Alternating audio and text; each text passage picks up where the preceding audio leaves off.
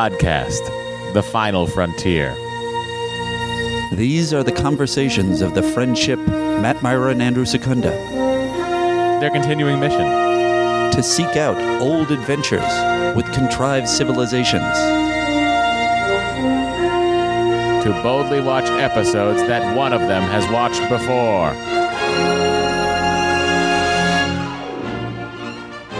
Okay. Hey, everybody, welcome to Star Trek The Next Conversation. I'm Matt. I'm Andy. We're here. We're going to talk to you guys about Picard, Season 1, Episode 10, Latin, Part 2. It's the culmination of all we have been leading to. Jean-Luc Picard in space. Jean-Luc Picard under house arrest. Jean-Luc Picard passed out on the floor. It is every kind of Picard you could want. And with that, I shall answer the following question. Matt, would you have them watch this episode? Yep. Don't want to waste the last 9 weeks. There we go. That was good. In Arcadia, ego translates to I too lived in Arcadia. Or I too am present in Arcadia. Yeah. I mean, that's probably where the writer's room was. In Arcadia. So they just like, what if we called it this? They were all big Joan of Arcadia fans. I think they just Joan wanted to drop Arcadia, a little reference in bring it back, CBS. Okay. I am excited. I'm wondering what people had to say about episode 9. We got a lot of. I know you have a conflicted conflicted relationship with the Hales and the President Circle communiques, subspace messages. But we got a lot of opinions, and I wanted to. This being the final episode of Picard, I wanted them to have their say. But first, we have to go into the Admirals Club. I know, but I just want to say my opinion that Soong is lore. I feel like. I feel like it was intentional misdirection to make him seem evil, but I don't know. Yeah, I don't know why you would intentional misdirection or bad at an writing. Interesting turn and then leave it alone. Have an interesting turn. You introduce someone to be evil, and then a half episode later he's not evil. That's not introducing someone to be evil. That's not a misdirect. Well, it's a misdirect in that he kind of seemed shifty in the previous episode. It seemed like he was aligned with who's the non-Soji Dodge one? Sutra. Yeah. They seemed like he was aligned with her, and then he wasn't. Well, so we've got a lot to discuss, Andy. Here we go. Oops. No, we're entering. For those of you who are not clued in, Matt is now at the controls of my sound cue board as well as all the other controls. So he's basically being Picard in this episode, trying to run the ship. I say to myself, I just hope I was paying attention when Andy was doing this. We know he wasn't, because Andy wasn't paying much attention either. All right, we're in the Admirals Club. Everybody, you can get in here by leaving a 5-star review on iTunes. It's all you got to do, and you could be welcomed into the club. Who's our first entry? Our first and only entry is from Grammar Nazi, and he or she says, "Wow, you guys really hate Picard." And the bulk of the message is, "This has to be the only podcast that spends 2 hours vilifying a TV episode that's less than an hour long. 5 stars." Yeah, that's true. We spend way more time than it takes to actually watch the episode talking about it. We have definitely become what we hate. The meeting place for people who are disappointed in this series. It wasn't our intention. We were open and excited. Well, that to me just feels like we've become the meeting place for people who are like ourselves, which is a bunch of real sad, angry Star Trek viewers. Sad, angry what? Sad, angry Star Trek viewers. Yeah. All right. If that was that, let's head over to the President Circle, Andy. All right.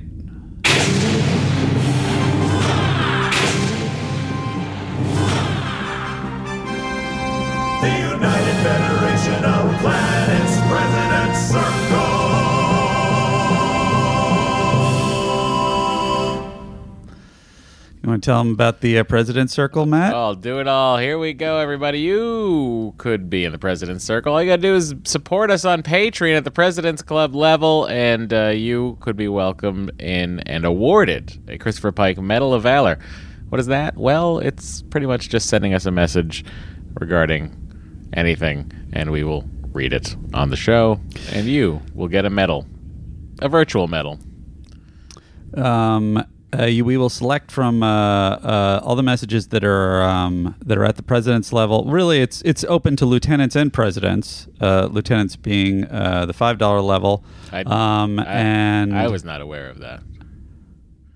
I think that they should. The Christopher Pike Medal of Valor is only available to the presidents. Well, that's what we're talking President's about. Circle. Yes. Oh, thank God. I just was like, we don't have enough medals. We don't have enough medals, that's for sure. We have a limited amount because we're like in Voyager. This is still in debate because we just watched the first episode. They have a limited amount that they can replicate. This is my memory. I don't remember. We're not that far in yet. But on a side note, we just started watching Voyager in the President's Circle. If you're interested, we just did Caretaker episodes 1 and 2. So if you want to jump ahead, because really it'll probably be episode. Matt figured out about 4.5 years into the future of TNC, if we ignore the fact that we have stretches where we can't do more than one a month of our regular show, and if you ignore all the new Star Trek content. So really, it probably is more like 7 years. So if you want to jump ahead 7 years, it's like a trip in the here's future. Some Voyager now. Go ahead. I said it's like a trip in the future. Exactly. Instead of a trip across the universe, which is what Voyager is about. And then at Just the lieutenant's the galaxy, level, we're going to be starting Enterprise in just a couple of days. Ugh. Hopefully you're more excited about that than Matt is. Anyway, here are President's Circle subspace messages. The first is from our frequent writer-inner, Cosmo Moore, Lieutenant Commander, who says, and this is regarding this episode, I included some thoughts about this episode just because it's the last episode of Picard. Me. Oh, cool. An old school Borg cube. This is going to be so cool. Use the tractor beam. Oh, a fucking plant got it and made it crash. That's it? What the hell was that? What the hell was the point? Sad face. Because that was from the previous one. From Lieutenant Catherine Novacek. I like to think that there's two parts to the ep because we were debating why is there a part 1 and a part 2 in a serialized Star Trek show. I like to think there's two parts to the ep because the synths. Go ahead. Because the synths are made in pairs, so you think they went ahead and decided to make it a part 1 and part 2? That's what she says. But she says, but the show has not proven itself to be that clever. Oh, thank you, and take a medal. You saved that comment. Yeah, the medals are in a bowl by the door. Yep. Take one on the way out. Take one on the way out. Thank you. With the only one. With the next to the chocolate fondue. And don't forget to Lysol wipe your hands. Thank you. Oh yes. A couple of questions. Why does the planet not have any planetary defenses? I'm not counting those flowers. They're obviously getting supplies from somewhere. They can't whip up some turrets? And why, considering that the beings that made admonition are from hundreds of thousands of years ago, cough, the Prometheans from Mass Effect, cough, does anyone think that they can correctly interpret the message? I think Sutra can't read it either and is just using this as an excuse to kill all humans. I agree / severely hope that that's really lore. If not, maybe Sung Sr. based Lore's personality off of his twitchy, untrustworthy son, who never existed before now. My husband has come to the conclusion that this series is a Jacob's Ladder. None of it has happened. Picard's just lying in a hospital bed somewhere, coming in and out of dementia. It would explain why we've only seen some of the crew, but not all, and why no one knows what Picard's been doing for the last 14 years, and why he hasn't been acting like himself. But we got one ep left to turn it all around, right, guys? That's right. We have an ep left. To turn it all around. It was. I kind of thought that it might be ending up there, where Catherine is pointing, because of the presence of the Inner Light theme in the opening credits, that this might all be an illusion on Picard's part. Giving it too much credit again, Andy. Huh? You're giving the show more credit than it. What that is the someone who whoever did the score to the show was hired, and they said, "Here's the list of Picard episodes you should watch." And then he's like, "Ooh, a flute. Yeah, I'm going to use that theme." He plays that in a couple of episodes. That's it. Guaranteed that's it. That's it? Yeah. It wasn't like some overarching story theme. It wasn't thematic to that. It was just like, what tune is associated with the captain? I guess it's sort of this flute run. I mean, I guess you could tie it into the illusion part by Picard, by this last sequence with Data and Picard in the simulation, but that in and of itself is so tacked on. I have a lot to say about it. Okay, I look forward to it. All right, the great and terrible Lizak writes us, why so many secrets? Why were Dodge and Soji's memories blocked before they went on their missions? As androids, they should have been able to get where they needed to be without being tricked into believing they were human. The mission was already known to be dangerous, and they both would have been able to protect themselves better if they didn't have the knowledge that they were in danger suppressed. Well, also, if the Romulans are 100, got something? Well, I'll answer that question. And as far as I can tell, I think that Maddox, those Soji and Dodge being the culmination of his artificial life creation, I think he never wanted them to know that they were androids. I think he was hoping they would go out, find out what they needed to find out, and he would get the information from a download that happens during their phone call with their fake mother. And that they would meanwhile live happy human lives? Yeah, it's possible. That's what I hope. But there's, to the great and terrible Lizak's point, there's a lot of weight put on Soji and Dodge and what they're doing and what the subterranean motivations are and what everybody's trying to get out of them. So to set them up as such giant linchpins of the plot and then have it be, but he just sent them out in the world because he wanted them to act human and live their lives. Andy, we never got to see Captain Crandall. It's a huge point. They really leaned into Crandall. Oh my God. No Crandall. What the F? Where's Crandall? Why was there so much time spent on Crandall? I don't know. I want to know. So crazy. By the way, I need to talk about this. Hurry up. What's next? Okay. Also, if the Romulans are 100% genuinely convinced by the admonition that creating synthetic life will absolutely lead to the end of all organic life, why not tell everyone? If you think that not everyone can handle it, why not invite every species capable of creating sentient life to send representatives to witness the admonition? We don't need everyone to see it and go insane, but who are the toughest marine types in Starfleet? Invite them to see. Or Section 31 if you want to stay being spies about it. These are all really good points. Lauren Gleason, the Donkey Prey, says, hey guys, I just wanted to say thank you for the wonderful Picard podcast. I work in the defense industry, so I still have to go to work every day in spite of the California lockdown. Listening to your podcast makes my commute so much better. I just wanted to say Godspeed to you, Lauren. Stay safe. And I think you may have told us before, or maybe you said you weren't allowed to say, but I do wonder what you do in the defense industry. Lieutenant Kathleen Guzman says, since Spot 2 is synthetic, does that make him hypoallergenic? Oh, for sure. Also, would either of you make synthetic versions of Bo or Omar? Do you think that they would have the same personality as the originals? Well, I think if Dr. Girardi's around, we can download Bo's neural patterns into the android Bo, and I'd be 100% for it. What would you change in his behavior? Nothing. I'd want it to be Bo. I don't want it to be some weird... Yeah. Not my dog. Yeah. That's pretty much how I feel about it. Although I wouldn't mind making him kind of like a super Omar, and he could kind of levitate and jump off walls and defeat my enemies. He'd have Omar's personality, so you have to then contend with the fact that he can float. It's true. I don't know if I would want Omar to have superpowers. I would not get the better end of that. Omar without question, if he had an android super strength and power, he would break out of the house in an instant. All he wants to do is go outside. Did I tell you this? That I was talking to Dory last night about the current state of things in this lockdown.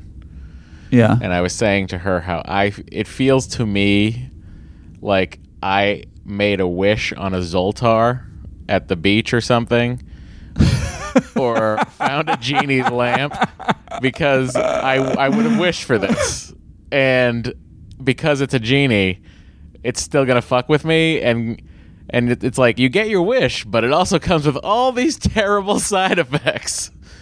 So like I wish my brain is like I probably was like, I wish that I had no social obligations and never had to see anyone or leave my house. And then the genie was like, your wish is granted, and then created this pandemic. It's so fair. It's so true. It's like, oh, it's everything I wanted. Oh no, there's also a pandemic, but it's everything I wanted. Well, you'll be happy for a little while, and yep. And then you realize that genie was the pandemic hole. That genie was fucking with us. For the moment, Matt and I still have pizza, so we're not in the apocalypse yet. I'm long out. You're out? Oh yeah. At 3 pizzas. Ration it, buddy. I've been on quarantine for 2 weeks, Andy. What you telling me it's going to take me more than a week to eat 3 pizzas? I've been rationing out my ice cream and my pizza. I wish I was better about rationing. But that genie knew I wouldn't be good at it. That's why he did it. Damn you, genie! Lieutenant Troy Ray writes us, "This is not a sequel to TNG," and that is a quote from Alex Kurtzman. Yep. The Romulans are right. Who are the xenophobes? Who gave in to fear? Who are the good guys? Who are the bad guys? What's the right choice? If there is no correct choice and no good guys, then what's the better option? The Star Trek option that appeals to intellect and compassion and curiosity? I think this show was something else. It was a different Star Trek show or even sci-fi story with the characters Agnes, Rios, Raffi, and Soji, maybe even Narek and Narissa. It was a different show about the dystopian rise of the machines that we've seen so many times before. I think that was the show, but it needed a little more oomph, and so Patrick Stewart was added. And when Patrick Stewart came along, he got his input into the story, which is reflected in the speeches Picard has been giving in the show. The rise of fear and xenophobia, the retreat into isolationism, stuff like that. 2 concepts were shoehorned together into Star Trek Picard, and that's why things are a little wonky. That's why it looks like Picard is a befuddled old man. He's not. He's just in a different show from everyone else. And the showrunners mock us. They are mocking the fans and destroying the character Picard. Every character in the show, with the exception of Rios and Agnes, castigate Picard, tear him down, and put him in his place. The showrunners don't like the idea of difficult moral questions being raised and answered in convenient 44-minute chunks. Life is not a TV show, and they think Star Trek is cheesy. They do not believe Jean-Luc Picard is a diplomat who uses reason, compassion, and compromise to solve problems. They believe he's delusional and arrogant, prone to moral posturing. They don't like his iconic, stirring, and inspirational speeches that make you think about both sides and consider a better way. The writers told us in the episode Broken Pieces, Admiral Picard, with all due respect, and at long last, shut the fuck up. I think that's a really good summation. I don't buy it. You don't think that they're even consciously against the simplicity of the Picard approach? I know that the show was created very much with love and reverence for the character, and I know that a lot of the people working there have love and reverence for the character. I think what we're caught up in is a situation where it's, a sci-fi show in 2020, and it might not be everyone's cup of tea, including my own. As a Star Trek brand. But as a sci-fi show on its own, sure. Yeah, it has all these other people and Picard, but realistically, what are you gonna do? I don't know. I'm not sure what your point is. It's not a good sci-fi show, even if it's a different sci-fi show. My point is it's not I don't know what my point is. I'm so lost. You're still dealing with the trauma of this series, aren't you? Well, I mean, the disappointment. Look, I liked a lot about the episode. We'll get to it in a second. We're almost done. What is this? How many things have we got here? We got to go hails now. Look, I tried to take a lot of these hails that are sort of representative because, like, the thing that Troy just said, a lot of other people wrote in the same thing, that they sort of feel like the showrunners were trying to make a larger point about not being on the side of Picard as a character at all, even from the beginning. I kind of agree with you that I don't think that was in their head, but that is the effect. Well, anyway. But no, because we see at the end of the series that's not... Right, then he does give a speech and... Yeah, they ended the series the way I wanted them to end the series, which was not a space battle, a bunch of speeches. Like, literally, I asked for that, and they gave it to me. Yeah. Anyway, yeah, I mean, I hear you. It's... I don't know, let's just keep moving. Command Master Chief Robert Garrison... hope you're staying safe, buddy. Says, since Spock could mind meld with machines, perhaps it is fair that a machine can mind meld. I don't know what episode of TOS that was. I know he mind melded with a silica-based life form. You know, that little blob that looked like the Horda? That looked like plastic vomit. Yep. Sure. Good pull, Secunda. I did it. That is it for the President Circle. If you want to step out into the hallway. Oh, sure. Let's do that. And here open we up go. the hail bag. A couple of hails. Captain, we are being hailed. Data was saying that from inside the simulation. Sung didn't have a child, from Tobias Hughes Brown, who says, hey, episode Inheritance, Data's mother says they didn't have any children. Sounds like a lie more lore might make up. Toby. It does. I mean, it all points to that. It points to people who read most of the book. Like, what book? Star Trek. Like, I'm referring to this 7 seasons of TNG as a book. I see. Gotcha. And they read most of it. Right. But they skipped a couple episodes. Apparently. That weirdly had a lot to do with Sung. Yeah. I don't know. Alfredo Marinara writes us, how much better would the show be if you replaced Rafi with Geordi? Wait.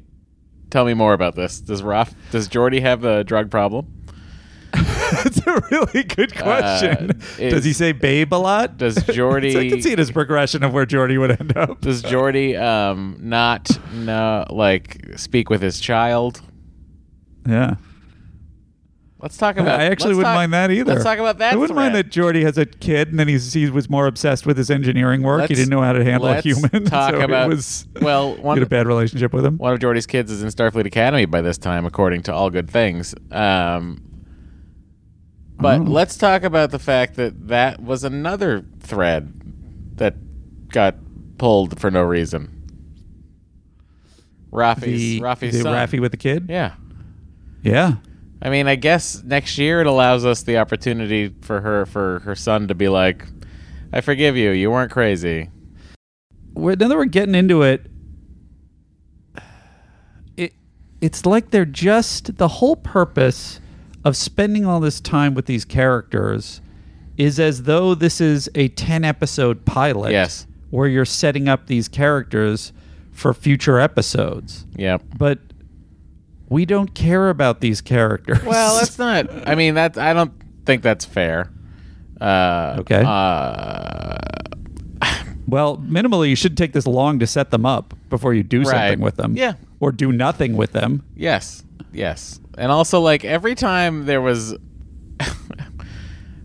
when can we talk? Go, read next tale. Okay. Michael Rossi says, are the Borg not considered synthetic life? It seems the thing that really defines the Borg are their distinctive tech and their distributed intelligence, both of which are artificial. The only non-synthetic thing about them are the beings they assimilate. Otherwise, they're just hardware and network. So why are the Tal Shiar not exercised by a whole cube full of Borg? Thanks again for the great podcast, Romulan AI. Because the Borg are cyborgs. They are cyborgs, but he's right that they basically should have the same threat to the Tal but they're not an artificial intelligence. They're a collective organic intelligence. Isn't it tech-driven, though? It's collective organic intelligence, though. There's no neural net processor. I'm sorry, that's fucking... What is that? That's That's Terminator. That's Voyager. There's no positronic net Yeah. in the. Well, maybe there is. I don't know. I didn't watch enough of season 6 and 7 of Voyager. Well, as soon as they introduced the Queen, I was kind of disappointed anyway. Maybe for exactly the reason you're saying. I didn't think they should have been organic. I thought they should have been artificial. Yeah. Anyway, tell us your opinions. David Chiefitz, I hope I'm saying that right. But they couldn't have been organic. Here's what I'm saying, though. If you have a species that you can remove from the collective, like Jean-Luc Picard wasn't automatically an android. I mean, he is now, but he wasn't when he was Locutus. He was beamed back aboard the ship, and the parts were removed from him, and he was Picard. That's why I think the Borg are not synthetic life. I think they're full beings. Mm-hmm. And the central intelligence, I don't know if you know the answer to this, comes from the Queen or who? From everyone. What? From every being that they assimilate. You're saying it as though I'm being an idiot. The Queen is her own intelligence, it seems. It seems. It's unclear. It's never written correctly. But we will add your biological and technological distinctiveness to our own. The biological distinctiveness is their collective consciousness. All of their brains are in there. Yeah. So it's all organic. What I'm saying is the artificial intelligence aspect of the Romulans. Why am I arguing with an email? I don't know. You're just you're illuminating the point. But you know what's going to happen is people are going to write in and they're going to say what they think the answer is. Okay. So we'll just wait for that. David Chiefitz says, Dear Andy and Matt, I truly enjoy listening to you both shitting on TNG. I thought this was an interesting turn because he sent 2 emails. Yeah. Because it's hilarious and done mostly out of love. I must admit my first reaction toward the first episode of Picard was profound disappointment. In fact, I think your review let it off sort of easy. But now, as he wrote this at 4 episodes in, I'm fully on board and really enjoying all the good moments in the show while freely mocking the evil erotic twins, JL repeatedly being scolded, and other silly stuff. Now, I'm one of those people who thinks you are perhaps being overly harsh. I suspect you are both pros in the industry. Because you are both pros in the industry, you are naturally more critical of story structure, etc., than us plebes. I guess I wanted to say I hope you guys come around to enjoying Picard more, and I hope you, as obviously you do, that the show ends up paying off big time for all of us. In the meantime, I'm certainly loving the ride. Thanks for the great pod. And then he says, P.S. I can't believe Matt doesn't think that post-7 Voyager was exceptionally good Trek. But then he writes, and this is later, and here I am eating my words. I could not have foreseen that during the penultimate episode I would be throwing my hands up in the air and shouting WTF multiple times during nearly every scene. I'm speechless. On the bright side, thank you for continuing to provide excellent pod during this conundrum. Stay well. That's it. That's it for the hail bag. You're done with your ordeal. Frequencies closed, sir. If you'd like to send a hail to us, send it to sdtncpod@gmail.com, or you can call into 516-TREK-TNC. Gentleman on the other side of town is at Matt Myra on Twitter and Instagram. I am at Andrew Secunda on Instagram and at Secunda on Twitter. It's relative, right? We're on the same side of town. You're on the other side of town to me, but someone we're really who lives, in the same someone side who of lives, town. who lives like in Silver Lake is like, oh, they're on the same side of town. Well, you're on the half. You're on the other half of it's like if you split the town down the middle, I'd be on one half and you'd be on the other half. But we're pretty close to each other.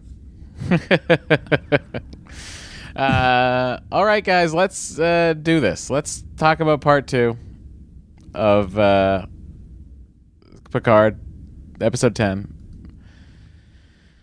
Where do we even begin? Andy, help me. Well, I mean, my first note is the Soji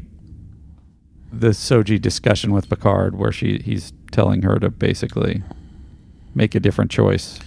That's a lack of imagination, he says. Yes. Your first note is that. What about that, Andy? I don't know. I guess that just because I'm probably going to be being very animated in my critiques of this episode. I will start with, I think that Soji makes a reasonable point that it's like Picard's basically asking her to put the choice whether to kill the synths in the hands of these people that have already proven themselves to not be on their side and not give a crap about them. Yeah, but that's also Picard going, don't fucking trust Romulans. Don't think that Romulans speak for everybody. Well, the humans weren't exactly on their side either. Because of a Romulan plot. Yeah. And or ploy. Yeah, but even with that having happened, they already had 30, how many years? How many decades of Data being an honorable... It was, 27 years, something like that, 20-something years? Yeah. An honorable... They had being one person that saved lives at every turn. I will say this. The Romulan plan was pretty good because you have someone who's the chief of security for Starfleet, right? Yeah. On the inside, who can sway a lot of people.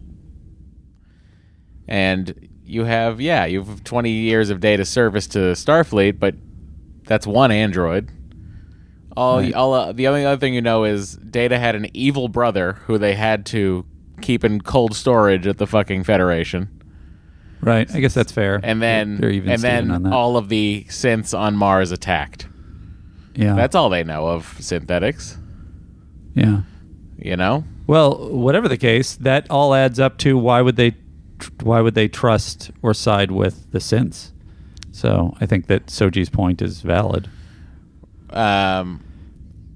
Really, I guess my main point is it's like when Picard gives this speech, I don't know what we're supposed to feel. In the last episode, when Picard gives the speech of, they will listen to me. I will tell them that they should save you and they should listen to you. And it's just like, I don't know if we're supposed to feel like, what is this old man talking about? Because that's how it feels. Yeah, it's weird because you pound into our heads as an audience that the Federation is no longer really listening to Picard. And he's in this mess because they wouldn't listen to him with the Romulan thing. And you don't know what side, even if the Federation or Starfleet is essentially still good at its core, there are so many different angles to it because the show seems to be approaching it with to the point of that hail, a more like real world, like everything's gray kind of approach. It's like, I wouldn't have any faith that Starfleet was going to be old school Starfleet. I don't know that I would have faith that old school Starfleet would, with all the admirals acting so weird in TNG. Well, it's like we don't know what happened in the interim years, I don't know. You okay? It's a problem with a time jump, really. All right, buddy. So you didn't, any thoughts on Narissa somehow being back on the Borg cube after getting beamed out at the end of the last episode? Oh, it's a really good point. Like, what the fuck was that? I knew that I was just like, wait, where was she? What happened to her? She was beamed out. Maybe she was just beamed to her hiding place. Oh, like an emergency transport beam to her hiding place? Yeah. Wow. I assume I assume they're implying that she had never left. I don't think that they're implying that she had left and then come back. Thanks, Andy. You're welcome. I'll allow it. I don't know that I feel good about that explanation. I'm just saying. Well, it's like many things on the show. We have to sort of guess. Put a phaser to my head and get it over with. Because I'd miss you. So, Elnor and Seven seem to have become fast friends. Yeah. Narissa asks Narek if he's fucked any of the synths. No, but he's killed one.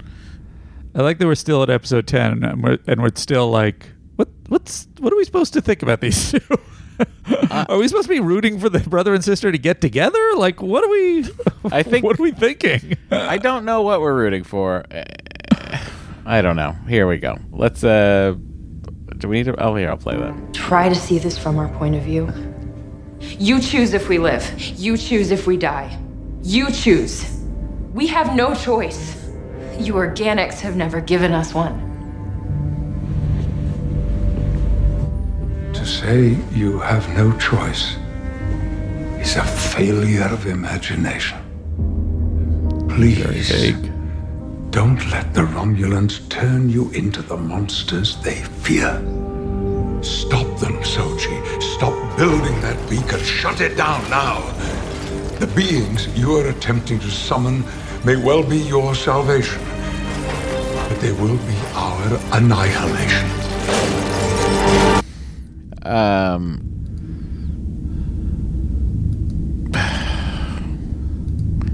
So that's that. It's also interesting that no one questions this prophecy.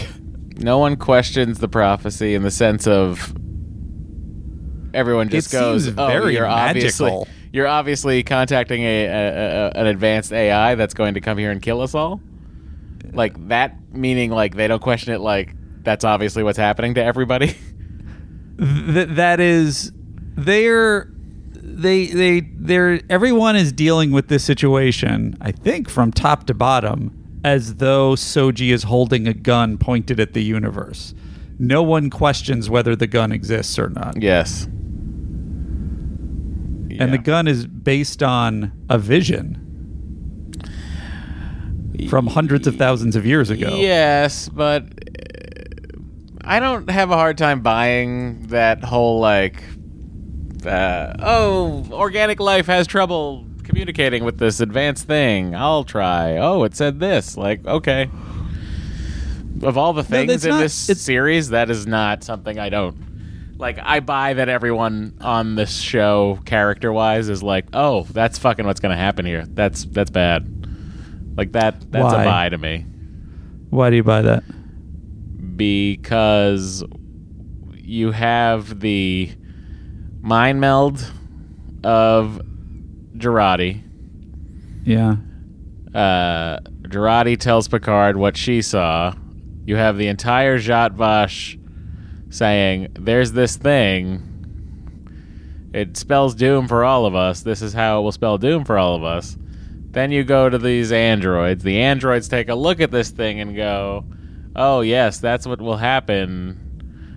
But we can be saved by these AIs. Like, I don't care. That's fine. Okay. I find it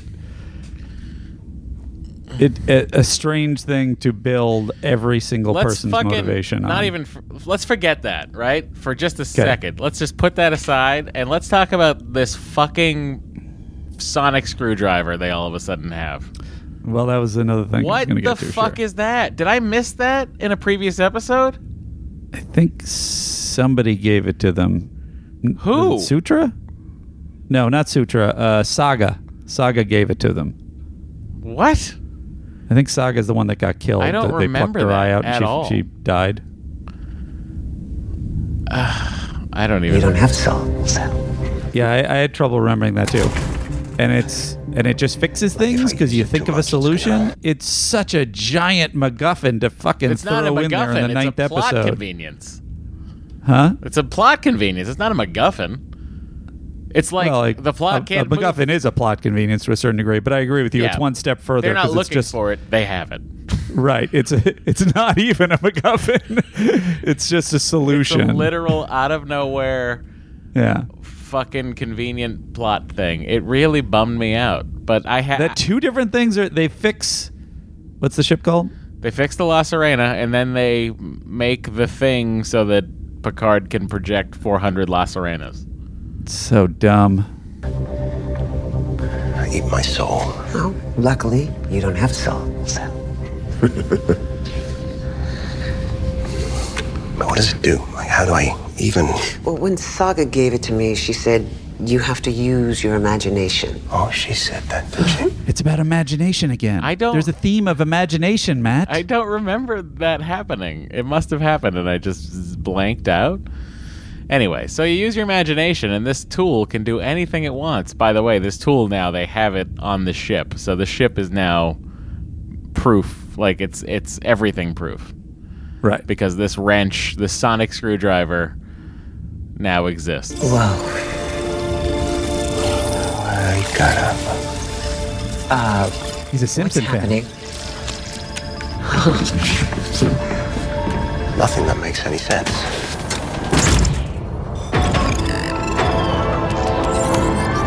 The ship powers back on. So dumb. But it, like, only powers back on to be taken later by Picard. Yeah. It's like, I don't know. This really is a remarkable act of self-sacrifice on your part.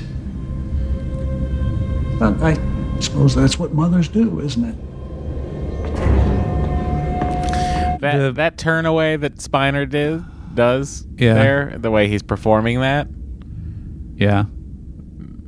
that made me go, oh, he's not evil. Yeah. I just was like, oh, you just played it real weird at the top, and now you're not evil at all. I think they really were trying to lean into him possibly being evil. There's no way that wasn't part of what they were trying to communicate and then misdirect. I just don't know why they were doing that. I could. And then I guess it's like in their heads that makes it a surprise, but it's not a surprise. Also, having Agnes Jurati, she convinces them that she's on their side and then she backstabs them. Like, I'm fine with that in and of itself, except to me it's a huge buy that these people that are ready to destroy humanity would believe her in the first place. The only reason I sort of bought it was that I was kind of like, oh, I guess the plot is just deciding that she's now reconnected to them because she's seen how beautiful they are. So I'll buy this thing that they're going to believe her, even though that's completely insane. Well, but then after you change it and say, nah, she was just tricking them, then I was like, well, then why did they believe it? It doesn't make any sense. Well, my buy on that is that the androids seem to always have a very childlike perspective and trust their so-called quote-unquote parents. Yeah, I guess so. So when this woman comes, who, for all intents and purposes of this, planet, is their mother, quote unquote, they're probably like, they believe her. And also, they can look at her and, with responses or whatever, decide whether or not she's lying. Remember when what's her face does that? Sutra. Yeah, but then how did she pull that off? I mean, she's an emotional wreck. Who knows? Honestly. By the way, it's very unclear to me what happens with Narek in this episode. Yeah. Like, is he on board? I don't understand. He believes the prophecy. Yeah. And then, like, it seems like he... do I miss anything with him? But because it seems like he's not in the show after they get in the compound? In the compound. Like, you know how they're, like, breaking into the compound because they're going to put some grenades on the thing? Yes. After the 24-minute mark, Narek's gone. Right. We never see him again. That's after they break into the compound? Yeah. Maybe they're saving him for something. For what? Later The show's over. In the next season. Well, the show's not over, unfortunately. I don't know. Okay, what's your next note? I am with the Narek thing. They have him talking to them, and then they cut away, and he's like basically starting to explain, and then they cut back, and it seems seemingly hours later, and they're sitting around a fire. Just a weird time cut, and it's night. Well, yeah, like why they couldn't do it. What have they been talking about since the last thing he said? So many things, right? I guess all the people he killed along the way. I don't know. Like, also, you know what else is a little bit like I'm confused by? What? It's never clearly illustrated to me how this android dies. The android got stabbed in the eye. Yeah, this has been bothering you. It's an android. It got stabbed in the eye. Human beings can get stabbed in the eye and live. Well, I think in this episode it sort of implies that Sutra stabbed her in the eye with the specific device and disconnected her. I don't think it's a device. I think it's a fucking brooch. It's a hummingbird brooch. The end. Well, whatever it was, she had more android abilities to disconnect her through the eye than Narek would have. You're telling me Sung can't put her back together? Well, I get that is a thing that is being implied here. But maybe that's not his main focus. Maybe his main focus He's the is body sort of, guy. Maddox is the brain guy. They said that in the last episode. Yeah. Look, it's just... I don't know. It's just... That's a nitpick, but also annoying. And they've spent so long with what's-her-face getting the eye out. Yeah. Good thing she didn't come along then. I don't like you. No? How do you feel about Gamadan? Because if we waste any more time fighting each other, we will all die, and then whether or not you like me will matter even less. Well, hold on. What is Gamadan? What is the story? It's just that. A story. A story of the end. Of? Everything. Like Ragnarok or Judgment Day. An ancient myth. Some say it dates back from long before our ancestors first arrived on Vulcan. The story of Gamadan begins with two sisters. Twin... By the way, I thought they started on Vulcan and then left Vulcan. Now the ancestors arrived on Vulcan. Unless they're talking about proto-humans, I don't know. It's funny that they structured the whole thing to be like this weirdly structured dialogue where he's half assuming that they know it. It seems like it would have been much more elegant just to have him tell the story. Yeah, but you have Elnor there, and you got to assume Elnor knows that he was raised by nuns. Yeah, but he's assuming that the others know it too. Also, come at the end of time. What does this have to do with anything? We already know that about the admonition. Are you just fleshing it out more? Who cares? It's like completely unnecessary. We know that there's a prophecy in Romulan religion or mythology that says AIs came to advance, then another larger AI came and destroyed all living life. Yet we're here somehow still. But point is, it's kind of the same thing they've been doing for 9 episodes of repeating exposition, except they got a little bit fancier here and they put the same exposition in a mythological context. Yeah, they really peppered in. And then how crazy was the act break here? What was it? I don't remember. It's 4 seconds on the Romulan ship. Like you're watching the fire. History you just see the ship itself. And then she's standing on the bridge and that's it. Yeah, thunder rumbling. I'm reading the thingamajiggies to you. Then we now see the Romulan warbird.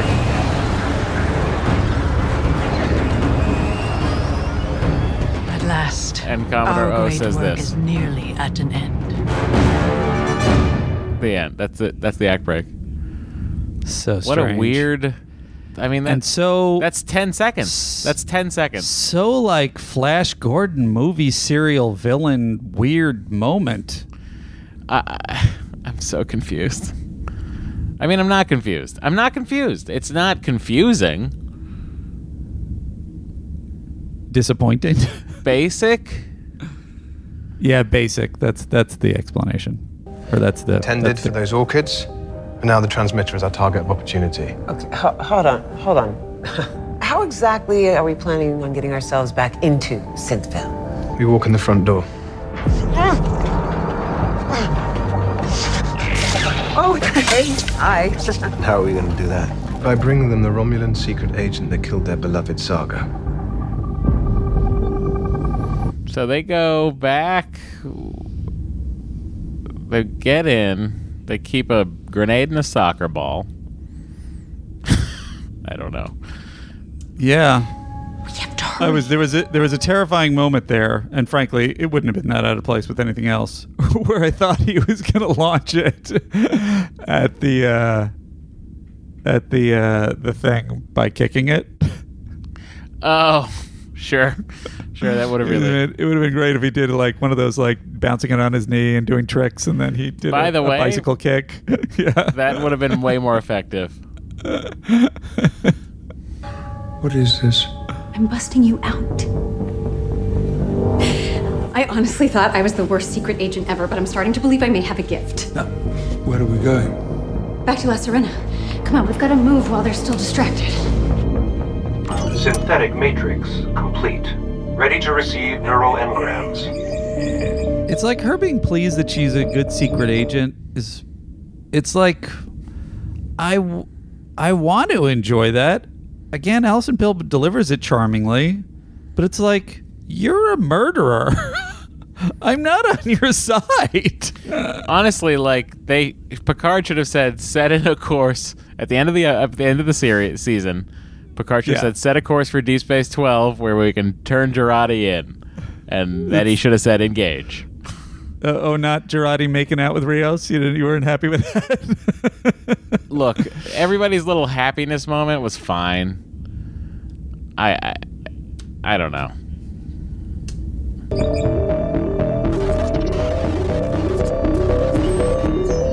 So he finally, Soong Jr. there puts it together by getting the optical thingamajiggy back. And of course. And sees that it's Sutra that stabs Sage in the eyeball, thusly killing the android, apparently. Yeah. In one sense, yes. But in another, as you said, they are children. And until now, the only teachers that they've had are a couple of hermits and the fear of extermination. But fear is an incompetent teacher. Yes, they have life, but no one is teaching them what it's for. To be alive is a responsibility as well as a right. How are they supposed to learn that lesson in 6 minutes and 11 seconds? The way the children learn most things. By example. Now, let's see how closely I was watching Rios.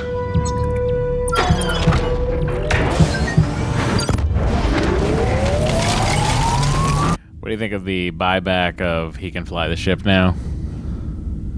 I don't know.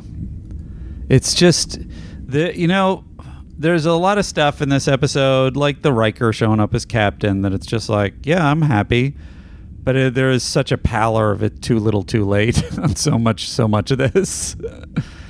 I was happy to see him fly it. It's just it's been led into in such a fucking unsatisfying way, and it's taken so long. And frankly, Jurati keeps repeating, what's the plan, facing all these ships, and he's like, I'm busy flying the ship, which again is more coy, kind of tepid version of Empire Strikes Back, kind of, comedic dialogue and an adventure moment. Mm-hmm. And it's like, that's fine, except there is no plan. And this isn't satisfying that you've built up to this moment. And he doesn't really do anything with his flying abilities. Just because you tie it to the Picard maneuver in the most ham-handed way ever doesn't make this satisfying. Yeah, I mean, Picard maneuver aside, I didn't even register the Picard maneuver thing. Like, Picard maneuver is what it is. It's a really cool thing. You go to warp real fast, and there appear to be two of you. I like that he corrected her to say it was the Stargazer. That's some fun fan service. Is it? It was. I agree that it's fan service. I don't know if it's fun. Like the Picard, a way to make it satisfying to me would have been having him actually do something new and clever to defeat them. No, Andy. The magic screwdriver solves it. Yeah. The magic screwdriver is our answer to everything. Our liberators will be here nearly instantaneously. And then we'll be free. Watch them.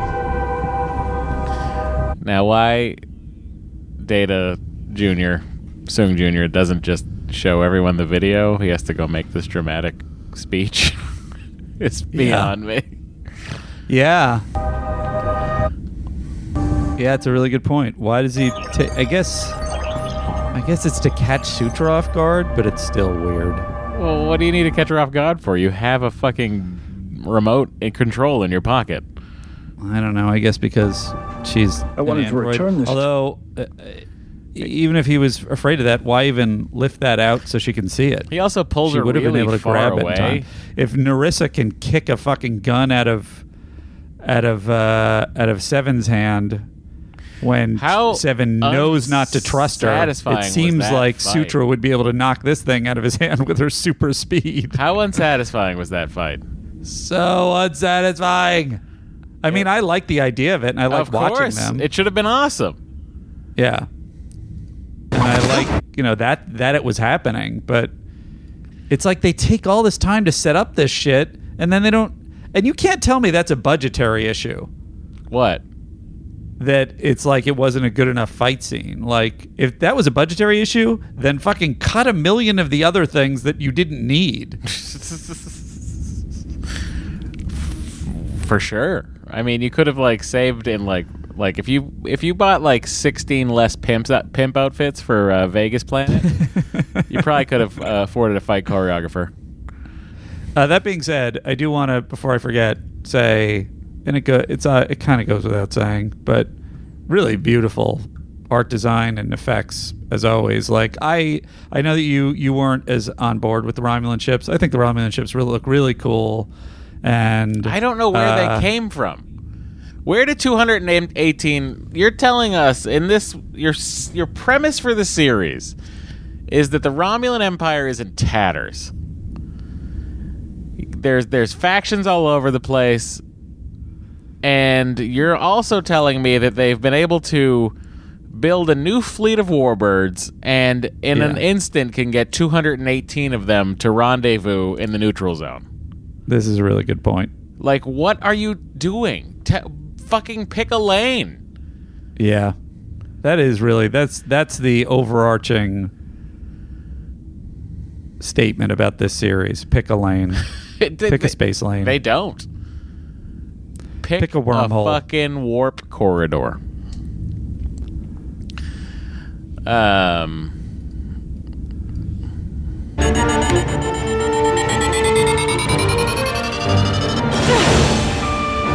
At least Soji throws that bomb really high in the air. Yeah, how did they... That's what happens. She wasn't going to catch That's what happens there. And then we have Narissa and Seven in their little fight with a weird line. The thing that's the most frustrating, independent of the fact that the fight scene itself was kind of lame, is she knows not to trust her. Yeah, you say you don't have weapons, I don't buy it. She finds weapons. It's like, you really think that she's not going to try and kick it out of your hand? It's such a lazy solution. Totally. Over the edge. Step away from... On top of which, there could have been a tech solution that you would have bought if you set up with... you think I'm going to trust you? And then she takes out one knife, and then Narissa has something else ready that blinds her or some shit. Like some salt. Ooh, or a miniature transporter that can transport devices out of the hands of your enemies. The same one that transported her into her hiding space, apparently? Yeah, it could have been that. If you want a disgusting half-meat. Half-meat. If you weren't a disgusting half-meat. I'm going to call you half-meat from now on. As you should. I don't know. I don't buy that this fight lasts that long. And that 7 of 9 doesn't destroy her. That's another aspect of it. I mean, I don't know. Romulan versus XB, whose strength is... Also, by the way, why this fucking Romulan ship, right? Why these 218 Romulan ships don't drop out of warp and immediately blow this planet out of the water is beyond me. Oh, also side note, how are any of the humans not getting their skulls crushed by the synths when that battle starts? Or the Romulan, for that matter. Which battle? You mean when they're fighting around when they're fighting around Soji? I thought the same thing. But I also was like, maybe it's because they also aren't augmented like Patrick Stewart's new body was. You know what I mean? Like they're not data powered? Yeah. Maybe. Which again, it's not by the way, established in any way, never obviously. established. We just have to guess. Yeah. A planet.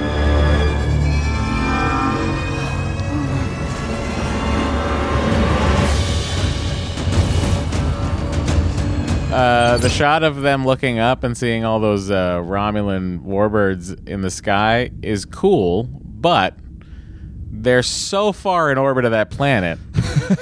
There's no fucking world. That's in the atmosphere. You're not seeing that. Right.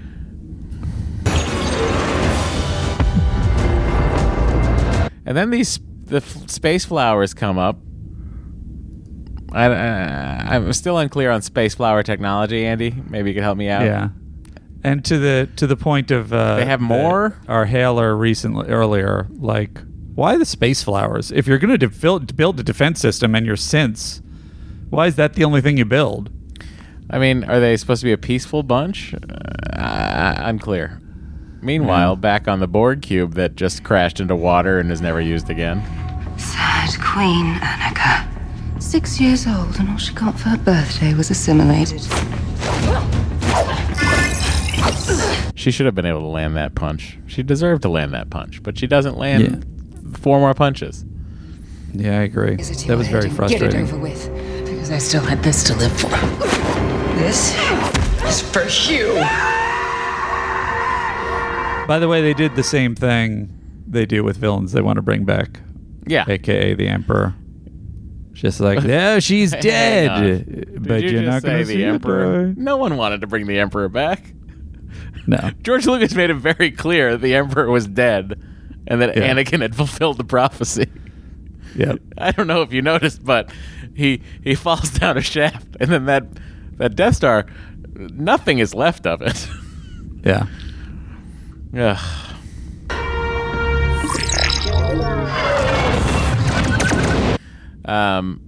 So these Romulans get through. Oh, this is what you were talking about, the secret plan. It's just so loud with the battle. I don't know. I'll play it anyway. Hard maneuver.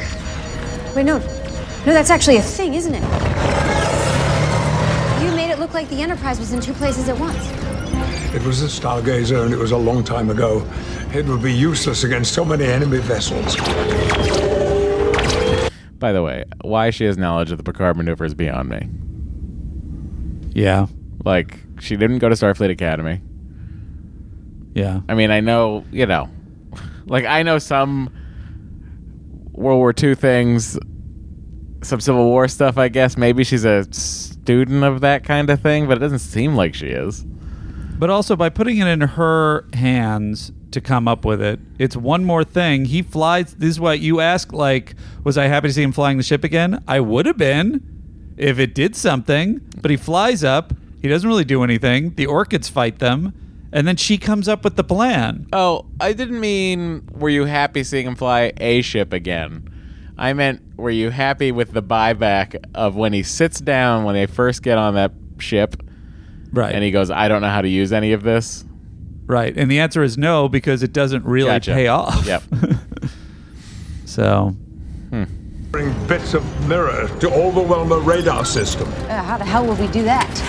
If only we had some kind of wacky fundamental field replicator. By the way, she says, how will we know that? And then for no reason picks up the magic screwdriver.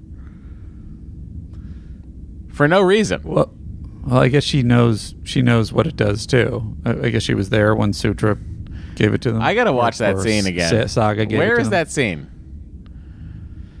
I have to see that scene. It's really Neuroatomic interface.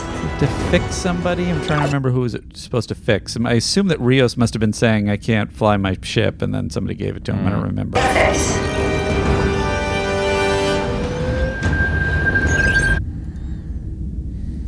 course of action and power down the beacon. You know that's not going to happen. I have something I want to give you and your people, and I hope it will change your mind. And what's that? My life. Picard out. What? Orbital defenses neutralized, General. I guess his plan is also, he just said, I have something to give you and your people. I don't know if it'll make a difference. It's my life. Oh, also Girardi's life. She's on the ship with me. Yeah. And like, I don't know why. But she's a murderer. Her life isn't worth it. The order here should have been target the defenses, and then once we're through, every remaining ship, full disruptors on the settlement. Should have been the order. Not let's finish blowing these flowers out of the sky, and then look, wait we don't know how long dramatically... Commodore O has been at a desk job, Matt. That's true. But I feel like the Zhat Vash are always they're going to conferences on how to stay mentally fit during battle, etc. Target the Abomination's nest. Again, brand new Romulan warbirds from a dystopian Romulan empire that has no centralized government. Yeah. What is that? Unknown vessel. Scanning now. Why would she care what that is? Just fucking fire your phasers on the planet. I don't know why I'm telling her how to do her job. It's a really good point about the Romulan fleet here, because at the end, when they're facing off with Riker basically interacts with them in a diplomatic fashion, as though it's like, no, go back to the Romulan Empire. Well, yeah, it's like, what Romulan Empire? But they do have diplomatic relations, because that's sort of like the way that's told to us, I guess, is with the reclamation site. Yeah, I guess now that we think about the reclamation site is representation of the Romulans still having some kind of centralized government and power. But they always say they don't. Yeah, that they were decimated by Romulans being destroyed. Yes, which was... I don't know. Ignore it. Ready planetary sterilization pattern number 5. But why are there so many... Not number 5. Yeah, why are there so many planetary sterilization numbers? Well, I assume that this is what they've been waiting for their whole lives. Yeah, so. I know, but why pattern 5? Why not pattern 3? Or pattern 1 probably is the most deadly, unless it's like DEF CON. Maybe 5 is the one where there's a bunch of orchids in the atmosphere. Gotcha. Agnes, now! So all these ships, all these fake La Serenas drop out of warp, and they still distract the Romulans. And the Romulans, by the way, start firing phasers at ships that aren't there. So these disruptors are they should be pummeling the planet. They don't stop, right? They go through. Wouldn't they? Yeah. And again, I just want to say how ridiculous it is that that Soji looked up and saw the Romulan ships. Unless we were somehow looking in through android vision, and she had magnified the eyes, but her forehead, the back of her head is in the shot, so no. Ugh.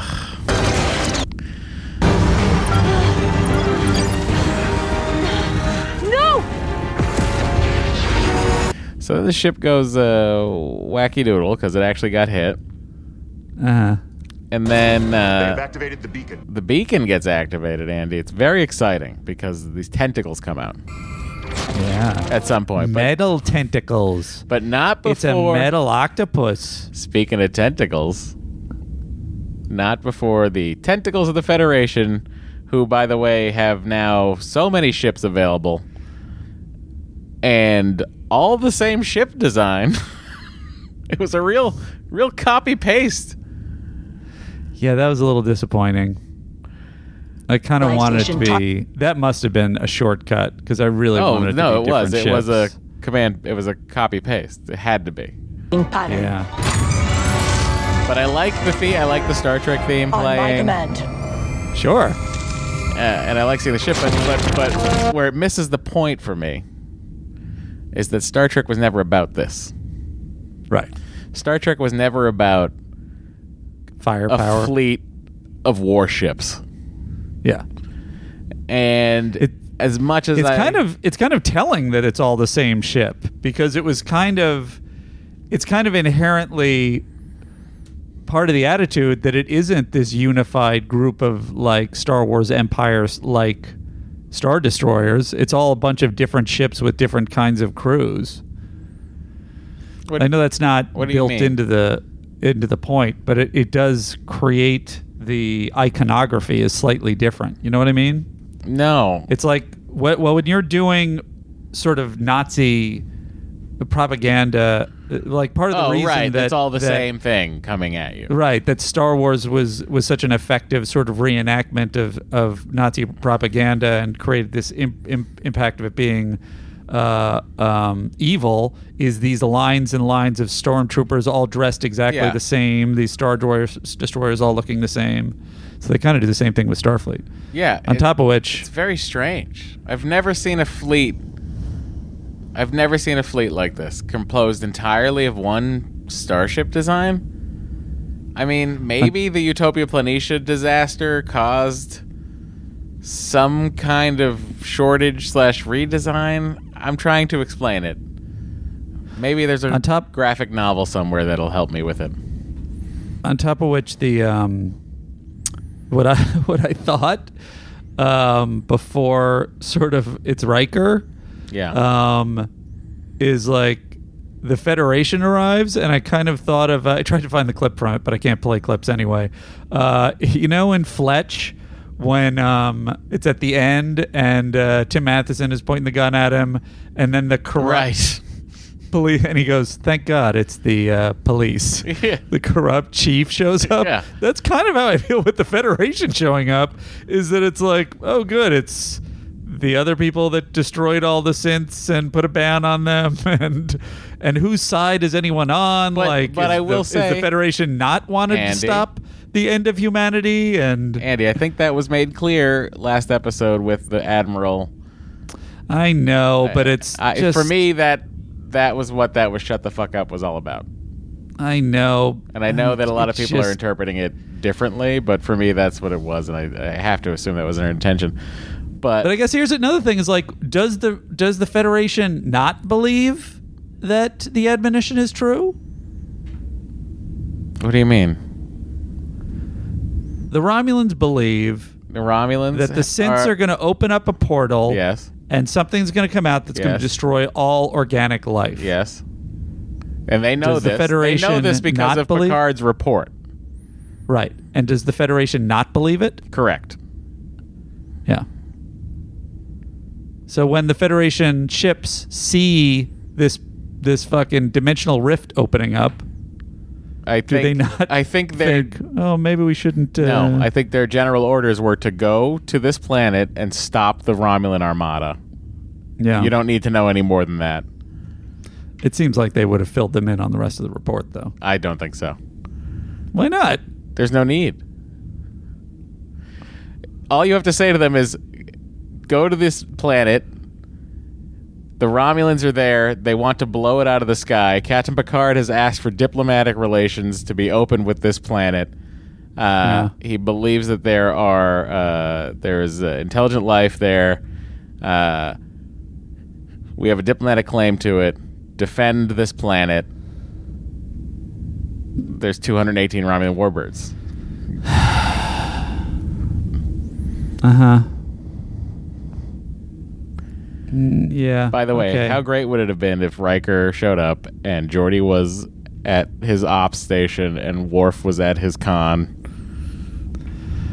I don't know. I think that would have been rushing it. What? Don't. That would have been great. I mean, I wouldn't have loved it. But I would have loved it. What I want is for them to take the time that they've wasted the last 9 episodes and introduce moments like that. I'm very curious about this ship, though.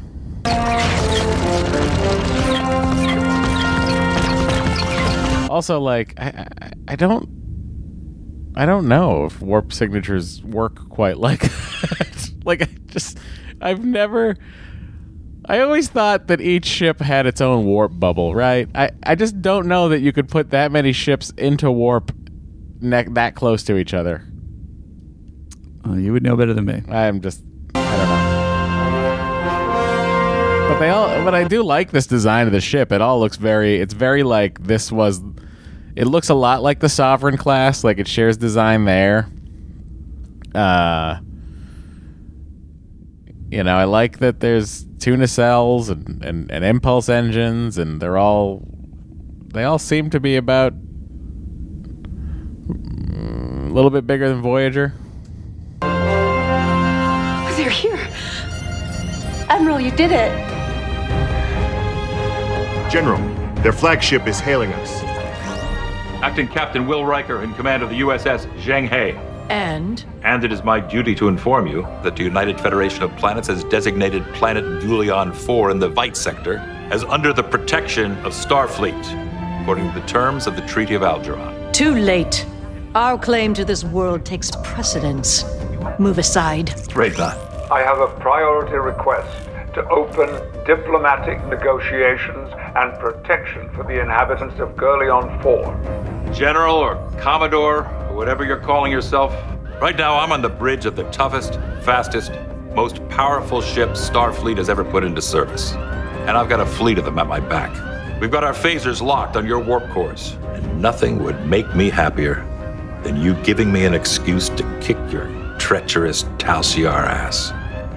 But instead, I'm going to ask you one time to stand down. General, your orders. Retarget weapon systems. Prepare to fight. I am so happy they didn't turn this into a giant space battle. Uh-huh. Riker's dialogue felt a little off to me. I loved it just because I was so happy to see Frakes back in a uniform on me too. On the bridge of a ship in canon. Yeah. Right. It made me so joyously happy, Andy. I was just so over the moon about it.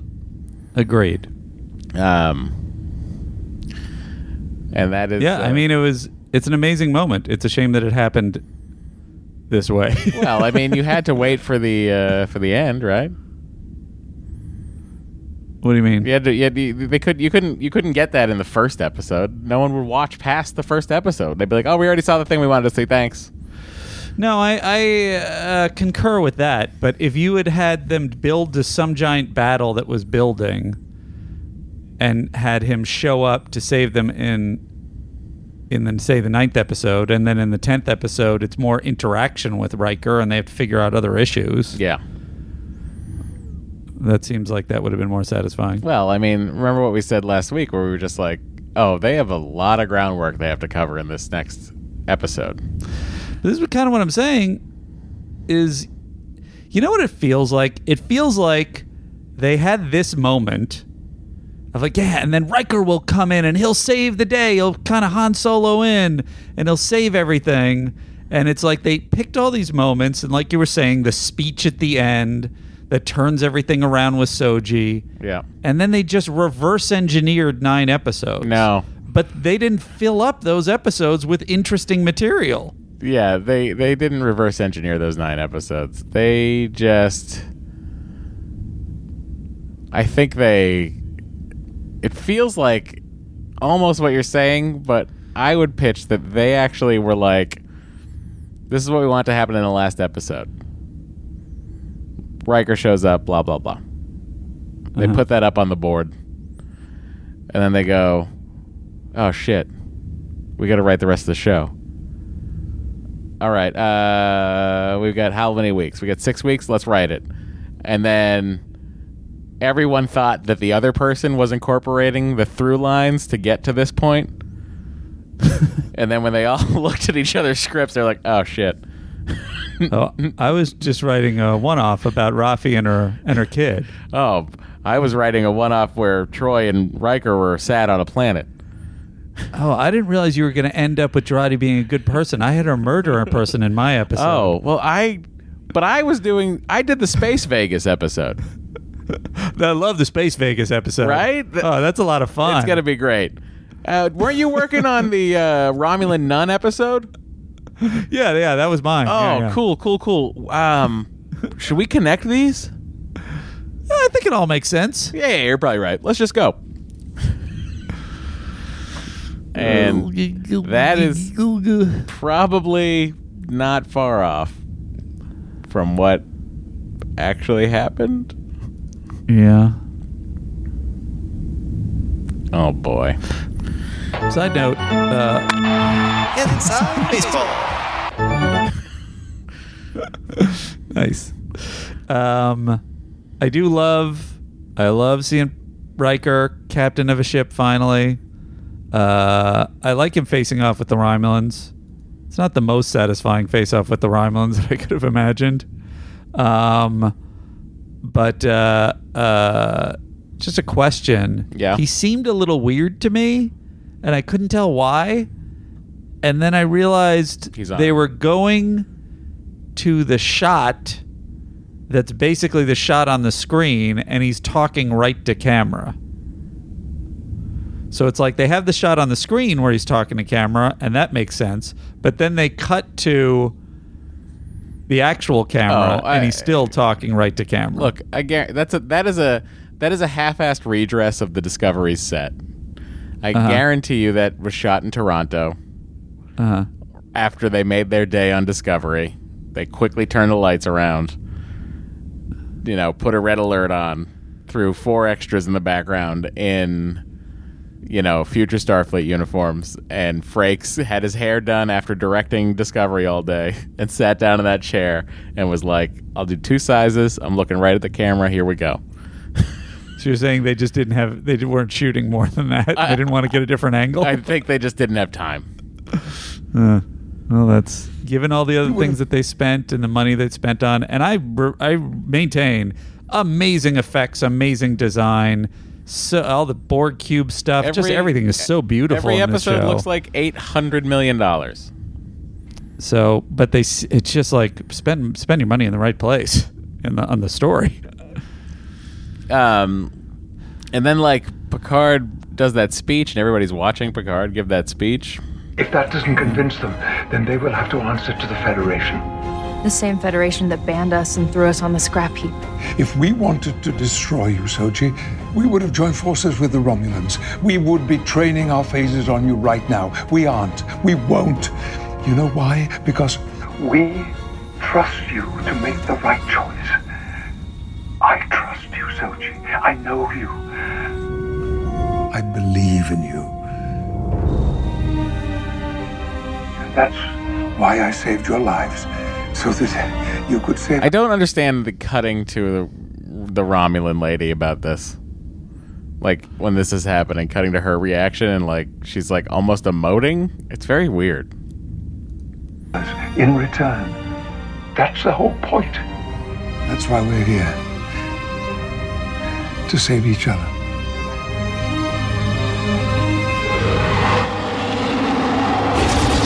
Then this crazy thing opens up. So strange. And it's like, well, now that thing knows that there's intelligent life on this side of the galaxy. We gotta get ready for that. Is this like fucking Maurice Hurley setting up the Borg in season 2? That's a really good question. Is the admonition the thing we're going to be afraid of from now on? I mean, it's going to be that and Commodore O, I feel like is going to be the big bad for some reason. Beacon, what are your orders?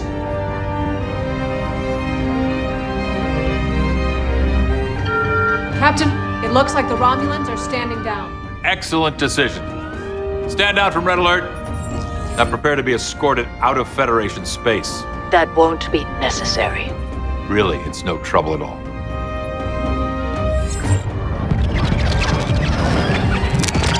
Everything going to Where are they escorting them?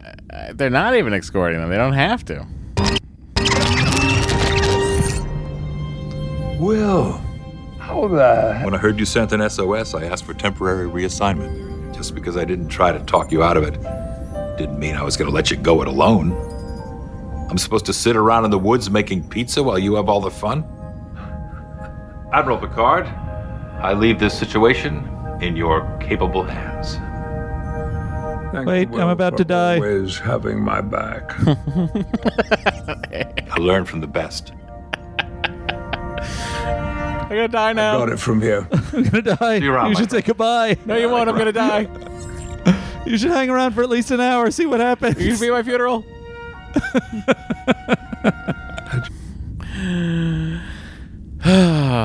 So then we go to Picard Heaven, which is somehow in the consciousness of Data. Well, I know how. Like, that makes sense to me. Like, if they beam him down and scan his brain, that same machine is going to be running both Data's consciousness and Picard's consciousness at the same time. So that makes sense. I really like the scene, like, mostly between Brent Spiner and Patrick Stewart, but I'm mad at it in a way, because as a fan, you have to. Why make me sit through 2 deaths of Data? Totally. Like, I was emotionally invested in the character for many years, and then in 2003, you killed the character. Right. So, did you do this because you didn't think he was killed well enough? Yeah, on top of which, I totally agree with everything you're saying, and then on top of which, you've hinted through this whole series that there was going to be some payoff. And Data's consciousness being in a simulation and then choosing to die within minutes is not a payoff. Well, it is also like the payoff to like how often suicide is brought up in this series. Yeah. And I mean, I like the theme, and I think it is a reasonable end point for the Data character to have him say, the one thing I haven't experienced that humans experience is mortality. I love it. I think that's great. That's a great theme, and that's really smart. I just don't know why we're doing it now. Like, we clearly, we wanted to see Data, to have him be part of the plot, to have him interact with Picard in a meaningful way. And that's why you even brought Brent Spiner back to play this non-Data character. So why are you just then in episode 10 killing him? Yeah, I mean, it just feels, I don't know, I thought it was really sweet, and it was a nice sort of goodbye for Data, but I had already said my goodbyes to Data. You know what I mean? Yeah, I didn't mind it. I think out of everything, this whole last section where Riker appears and he saves Picard, and then you have Data, and you have you have this theme, and then he decides to die, and the speech with Picard, all that stuff is the closest they've been to the characters being the characters and the show being what it suggested it should have been. I could see you saying that, and for the most part, but like the big crux of this whole thing is Picard's there to say to Data that he's sorry. I'm sorry I never said I loved you. Right. Like, what is that? Yeah, that's a new point, and that's why it was so weird when he seemed to stumble on it in the earlier episode. Not be out of place in a dream you might have about me. And why would you? If you're going to bring him back next season, why would you spend this time having him die here? Well, that's the thing too. It's like, because the series was already greenlit for 2 more seasons, I had no emotional investment into Picard dying.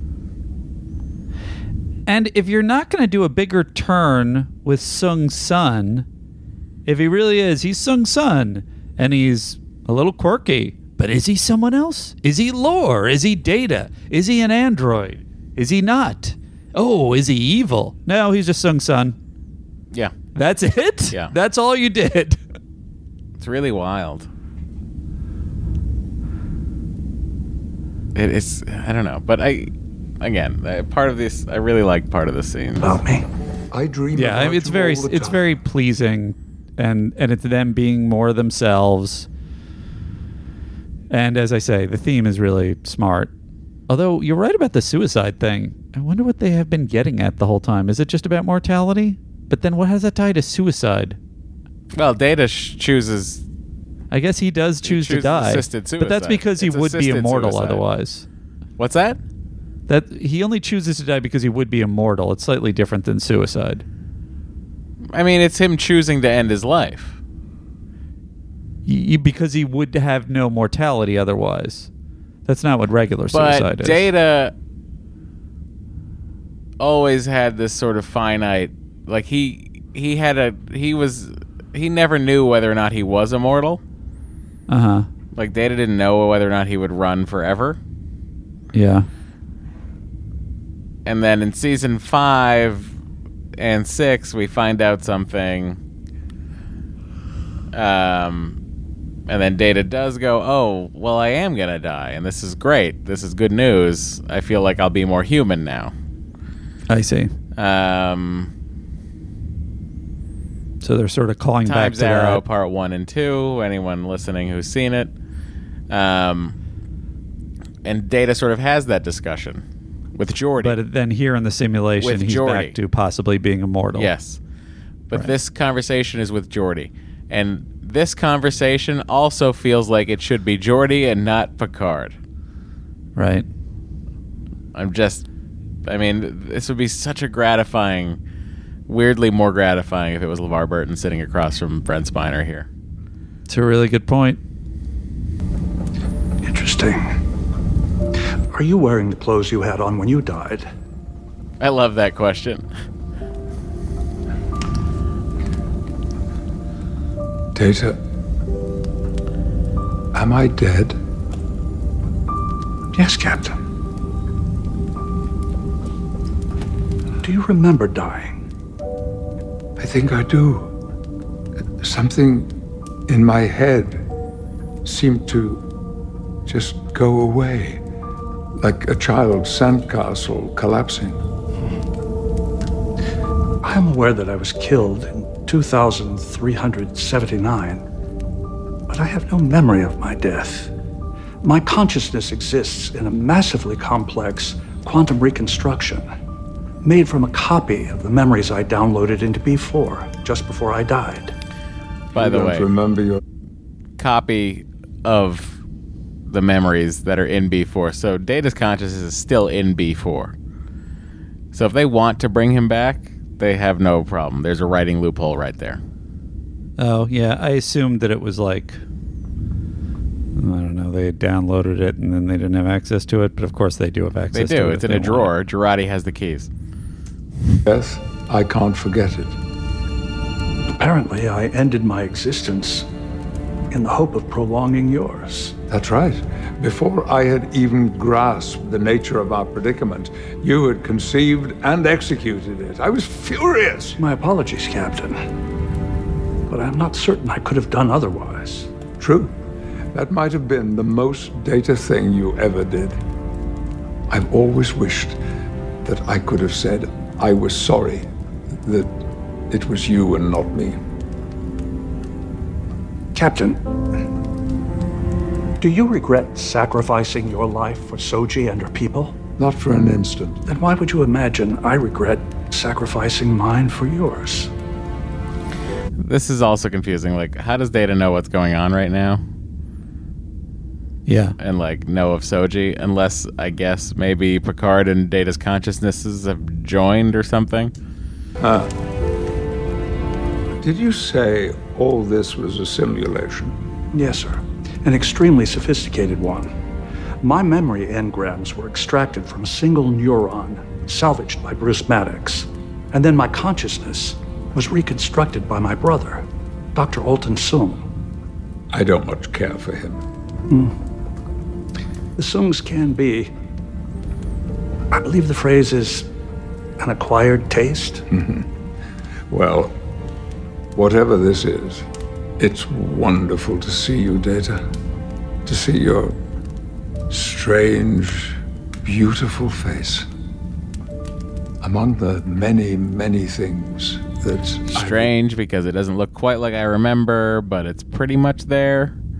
The uncanny valley of Data. After your death was that I never told you that you loved me. It's weird that he still doesn't say it there, if that's what they're building the whole thing toward. Knowing... It's so true. That's so funny.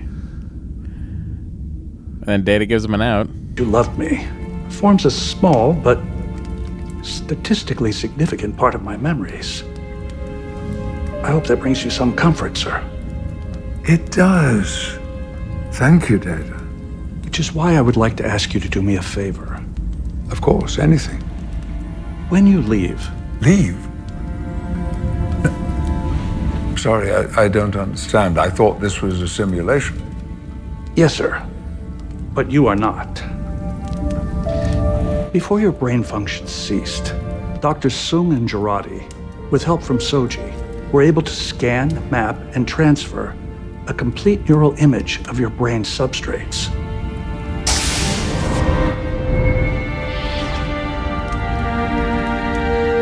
Oh, he's got to go to the Admirals Club. Yes, Captain. Did he leave a 5-star review? I hope so. I can't imagine Picard would have given this particular podcast a 5-star review. You wanted me to do you a favor. Yes, sir. I love the way... I do love when he says, I would goodbye, be profoundly Commander. Grateful if you terminated my consciousness. Goodbye, Captain. Yeah. Yeah, that's wonderful. You want to die? Not exactly, sir. I want to live, however briefly, knowing that my life is finite. Mortality gives meaning to human life, Captain. Peace, love, friendship. These are precious because we know they cannot endure.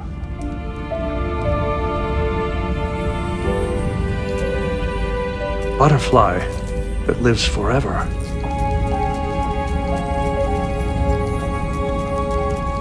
Is really not a butterfly at all. No, Data, it's an immortal butterfly. Very well. I will do what you ask. Thank you, sir.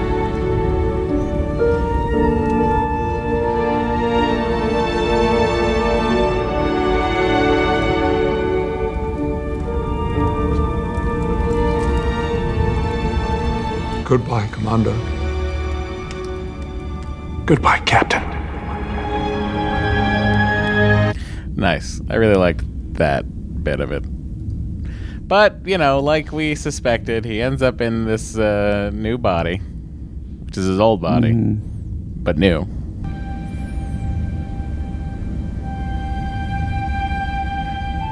Am I real?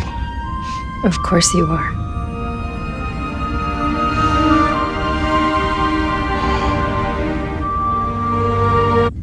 They kind of write it off as like, well, we knew you wouldn't really want to be, live another 100 years. Yes, and you wouldn't want superpowers. And then he makes kind of a joke like, I could have used another 10. But it's like, wouldn't you want to be young and healthy and have another 100 years? I don't know that he seems like he has so many regrets. I don't know that Jean-Luc Picard would want that.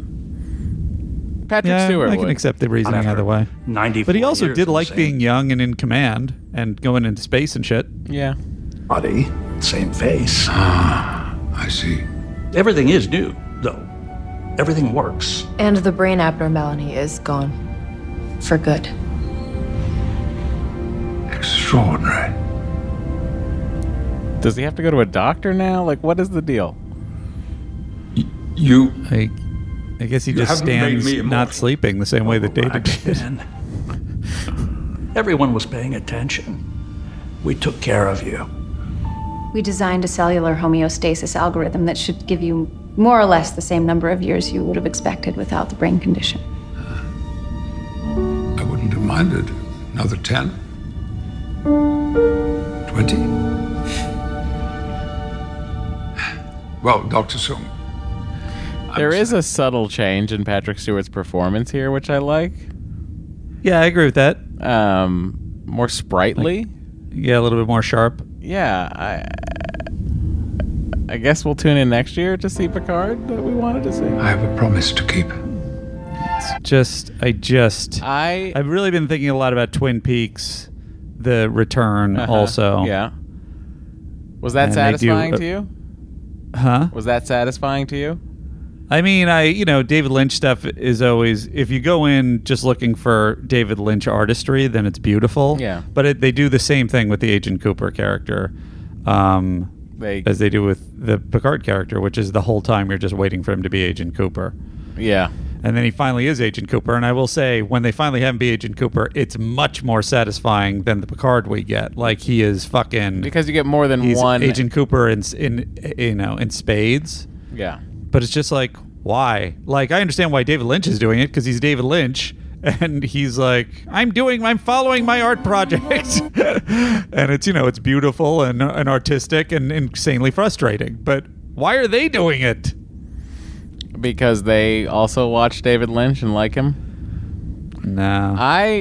They think they're giving us what we want. I will say... Or they don't care. I'd like to say about Data's death scene, okay. It got me emotionally, like watching him happily sip wine listening to Issa Briones singing Blue Skies. Yeah. And then aging and Picard being there and him like getting himself ready for death. It really like sort of it hit whatever human part of me is still left. Looking at the human race. I don't disagree with anything you're saying, and it got me too. I'm being a brat and I'm saying all these things. It was very moving and sweet and an appropriate send off to Data. Yeah. I just don't understand why I we're just wish we had off. had that the first time. Maybe like in or if we're not going to, let's have more Data. Yes.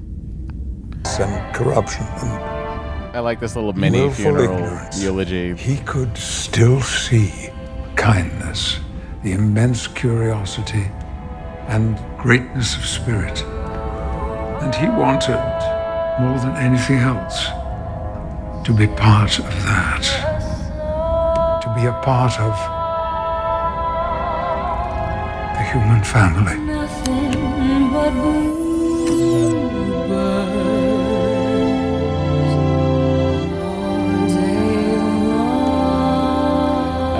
I really like Patrick Stewart in the Picard TNG uniform holding his hand, and then they disappear. Yeah, it's really nice.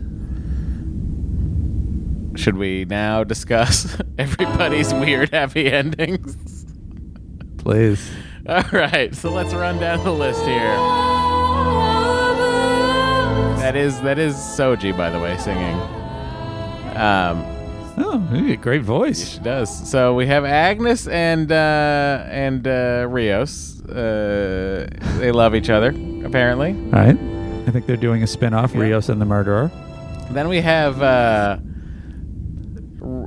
Rafi and Seven of Nine holding hands, playing this weird Vulcan game that Seven of Nine was good at and beat Tuvok at.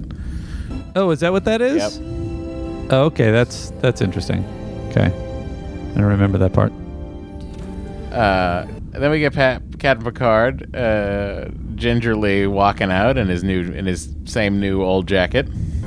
Then we have Elnor happily sitting next to Jurati, and Seven of Nine takes the ops station, and they're off on some adventure I don't care about. You have endured so much.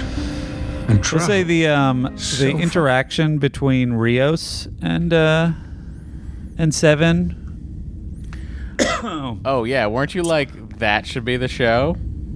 Those two, definitely. Those two solving crimes, for sure. But I will say the dialogue in that scene where he says like, "Said I would never do it again, then I fucking did it again," and she goes, "Same," and he says, "Never again do what?" And then she says so many things. But in this instance, never again kill somebody just because it's what they deserve, just because it feels wrong for them to still be alive. Yep. Seems like a big buyback. We had that letter, that Hale that suggested they'd sort of betrayed the Seven character. It seems like a buyback of that, which I appreciate, but it's also weird. Well, also, she just did it again. Like, she swore she'd never do it again. She just did it. 3 days later. Did it before and then did it again. And then also, why start that whole dialogue interaction with I said I would never do it again, and then I fucking did it again, and not follow, whoa, yeah, what are you saying? It's like, same. And then he doesn't understand what she's saying. Then you follow what she's saying. Then you circle back to, whoa, yeah, what was your thing? No, never again let another self-righteous Starfleet. It's a little clumsy, but I got what Rios was saying. No, I understand the points in the scene. I'm just saying. No, I meant it's evidence without having. He never had to finish his thought. Like, I knew what he was saying. Like, I knew what he was saying too. Yeah. I guess I'm saying, why structure the dialogue that way? Right. They honestly never had to circle back. Yeah. You know what I mean? Or just have him say his thing and then have her say her thing. Yeah, but that wouldn't be cool or hard to follow. It's not elegant, I guess, is my point. I know, buddy. I'm sorry. I didn't mean for the show to be inelegant. But I do, yeah. What'd you do, Matt? But I do like, they're great actors, and I agree with you. I would fucking watch that show. Yeah. Be home. As long as they pay for a fight choreographer. You leave it all behind. I think I'm just more cut out for wandering. And now that they've lifted the ban on synthetics, I'm free to travel. Me too. Do you think he's like, did you keep my robot heart from my old body? Or did you just leave me with this weird organic heart? It's also unclear. I don't know. The fact that one android died from being stabbed in the eye by a brooch. That's your hang-up point? Still hangs me up for some reason. I can't even get over it. I don't know. What if there was a post-credit sequence with Captain Crandall? I would fucking love that. Is there? He's waiting by his communicator. Pretty soon, I'm going to be in the story. They're going to be calling me any second. Pretty soon, I'll be in the story. Okay, here we go. Pretty soon. Story, here I come. Story, I'm right here. Oh. It's tapping his communicator. No, don't end. Don't end. There's still stuff for me to do. Huh. There you go. Star Trek Picard, everybody. Everybody's favorite show. We got through it. We'll be going back to, I'm sure you're all delighted, TNG. We're going to be trying to get him out for as long as this insanity lasts. And hopefully, even when it completes, let's be optimistic. Once a week, we'll be getting you TNGs.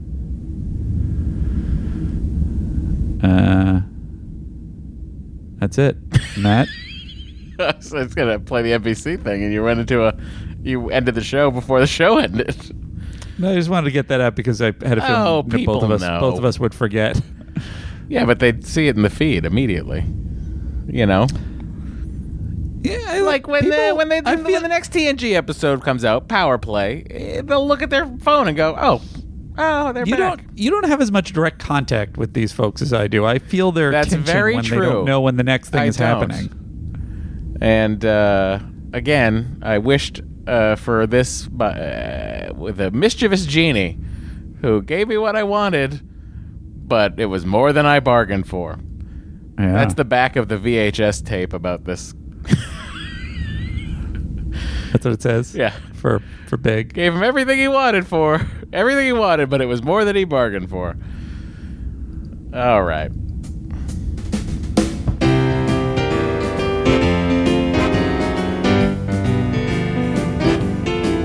Well, it's the MVC, yeah, the MVC. Only Matt and Andy know who it's gonna be. Will it be Data, Riker, Troy, or Dr. Crusher? If you don't like who they pick, just remember that this podcast is free.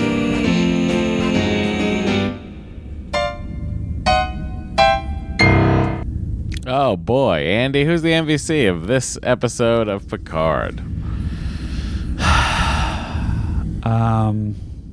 I mean, certainly there's an argument for it to be Picard. It seems when like it convinces it's Soji to not kill everybody. You could say it's Soji. Soji's the one who decides not to kill everybody. Technically, yeah. It could be Will Riker. Could be Will Riker riding in at the last minute. Could be Agnes Jurati using the magical device to create magic. And also put Picard's head in a fake body. That's true, although that doesn't save anybody except Picard. Yeah, and the show is called Star Trek Picard. Yeah, although she does bust Picard out. Yes. This is the first episode where anybody has done anything.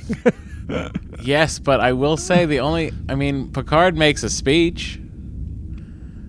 Sure, I know. Which is very Picard. And ultimately his speech does convince Soji to not let the tentacle lady person... android thing, monster, Dr. Octopus. I feel like... What if it was just Dr. Octopus? A giant Dr. Octopus. It was just it was Doc. This guy's easy to do. All you got to do is get Spider-Man. We worried about this for a long time. The beacon went off. I'm told Spider-Man's here. What? No, we're androids. What? Where's Spider-Man? Damn you, web slinger!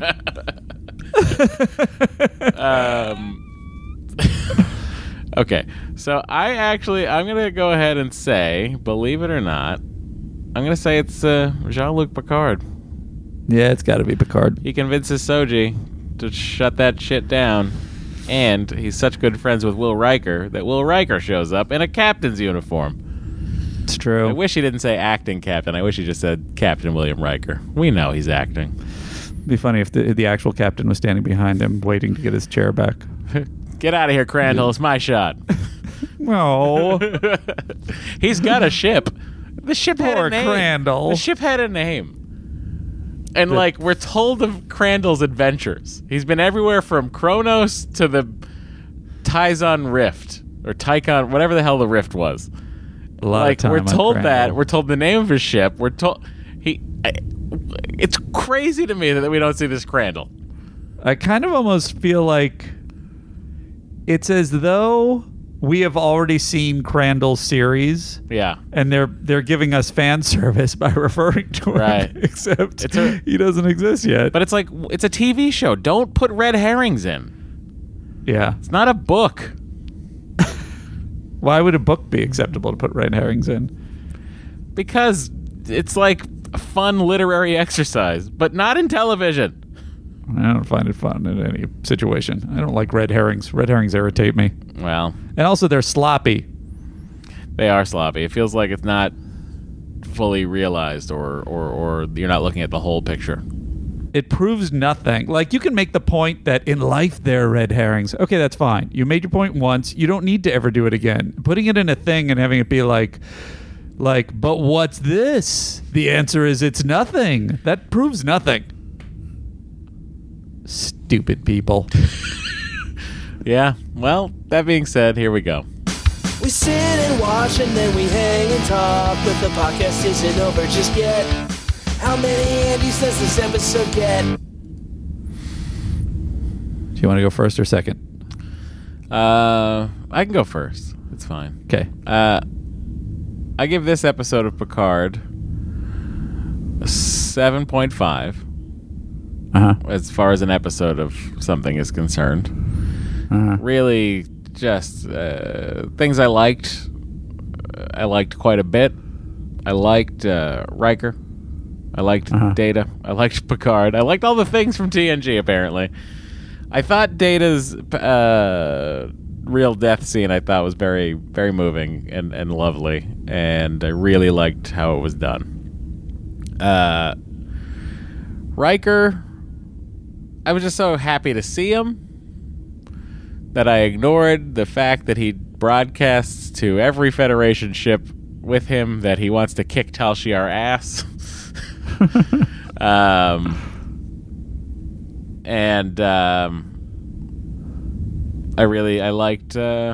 liked seeing Patrick Stewart sort of make a speech at the end. I liked very much, Andy, that it ended with speeches and not fights. Yep. That was something I actually asked for, and I'm very happy I got it. Yeah, I concur with everything you said. I really think it's also a beautiful episode design-wise, as I've said. I love the effects. The fucking Narek plot sort of trails off into nothing. Completely. Where does he go? The Narissa plot trails off, basically. I mean, I understand that 7 of 9 kills her, but it's still just like, seems like an awful lot of time spent on screen to end in that weird fight where she just kicks her into a for sure. Shaft. Honestly, for sure she was beamed into something else. So that's weird. You never really do anything with the Borg cube, but and all these characters are clearly just, it's a long time setting them up for season 2, and it's like, I didn't really feel like I was satisfied by season 1. That being said, we're not talking about the whole season. Although I will say this.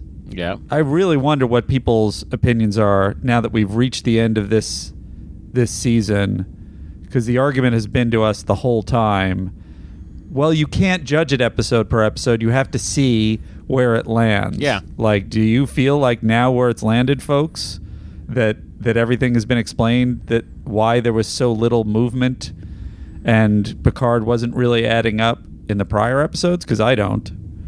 That being said, if we're judging this episode, so delightful to see Riker in the captain's chair and riding in at the last minute. On your left. On your left. I am the Jedi. I love the scene with Data and Picard. It's so moving and sweet. Love the Data death, even though I don't think there's any reason for him to have died in this episode. Correct. And it's really satisfying. So it's a lot of gabbing to land it pretty much the same thing, which is 7.5. That was a lot of gabbing to get there. But, yeah. That's your summation. Do you want to talk about the series as a whole? Sure. I was waiting for it, waiting to have it all in front of me so I could take a look at the whole thing. It's been the biggest critique of us. And I think even you for yourself. Yes. Yeah. I've been more on the side of like, I accept that you can't judge the season or the series. I'm going to say season because once you get into series, it's like, fuck you. Yeah. But like, I accept that you can't judge the season as a whole until you see the season. Yeah. But I do not accept the lost argument that it's like, yeah, but at the end it'll make sense. It's like, that's fine, but every episode has to be entertaining and gripping on its own. Yeah. I don't accept that this will be gripping in retrospect. Yeah. And like, now that we've seen Riker, now that we've seen Troy, now that we've seen the Easter eggs, like, what if I were to go back and revisit this, would I enjoy it anymore? I don't think so. I don't think so either. I think I would feel very similar to how I felt all the way through. There's a few. I think if anything, there's a I few would high be water way more marks impatient next time. What's up? I think if anything, I would be way more impatient next time. Yeah. If I were to rewatch, that'd be interesting to do in like a year. But I feel like the series as a whole, or season 1 as a whole, I would say it's. I mean, average out all of our ratings, and that's probably exactly what it is.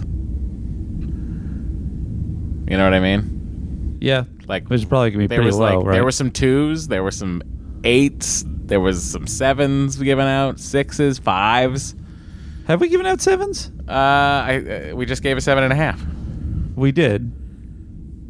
I just didn't know before that. I feel like we were. I don't know. We should have been low. If we haven't been that low, we've been very generous.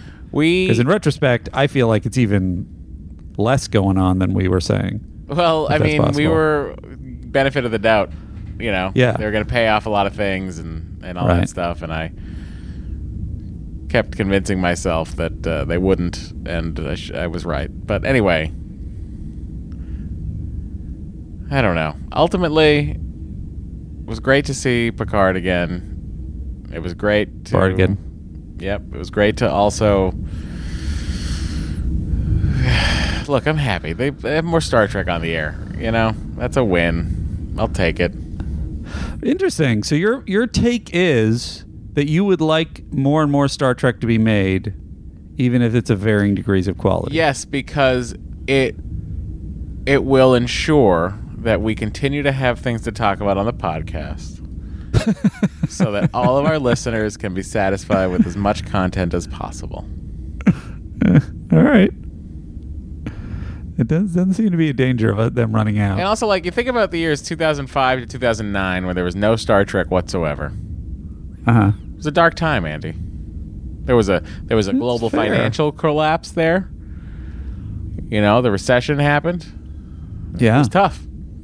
Yeah. And I think if Star Trek was on, maybe it wouldn't have happened like that. It's an interesting question if we are heading into a similarly troubled time, as we seem to be already, whether it will be an even more appropriate time for Star Trek to burgeon once again. I will just say this. I fucking love Star Trek, okay? And I'm happy that it's on. And I look forward to season 2 of Picard because I think it'll be different. Right. We don't have to set up every character. You know, it's like season 1 of TNG was like, blech. Yep. You know? And 2. Season 2 had some good episodes, though. Had some really good high watermarks. Yeah, that's fair. Q Who, Measure of a Man. Is that season 2? Yes. Oh, wow. I stand corrected. You know, it's there. It's there. Anyway, long story short, like what you like. I'm sorry if we're too negative about things. But I gotta be honest with you. We're right most of the time. And if you think we're not right, that's also okay. You can write in and tell Andy all about it. But this is a less inspiring speech than last week. What's up? This is a less inspiring speech than last week. What did I was inspiring last week? Yeah, you gave I oh, maybe it was on one of the Patreons. I provoked you to give a captain speech. Oh, that's right. I forget.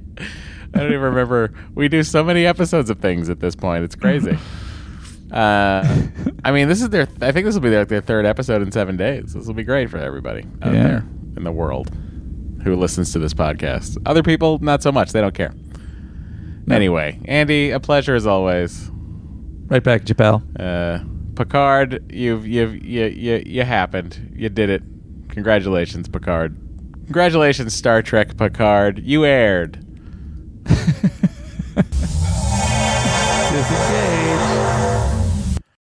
Follow Star Trek The Next Conversation on social media.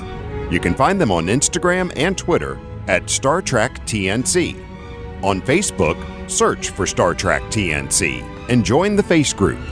Send comments, questions, prime correctives, and anything else to sttncpod@gmail.com. And if you'd like to leave a voicemail, call 816-TREK-TNC. That's 816-873-5862. For callers outside of the United States, use country code +1. And don't worry, no one answers the phone, it's only for messages. If you've got something to mail to Matter Andy, send it to Andrew Secunda, P.O. Box 46898, Los Angeles, California 90046. And please send an email to let them know that something is coming. Finally, to support the podcast and get even more content, visit patreon.com/Star Trek TNC. Be a lieutenant for only $5 per month, or join the President's Circle for $17.01 per month.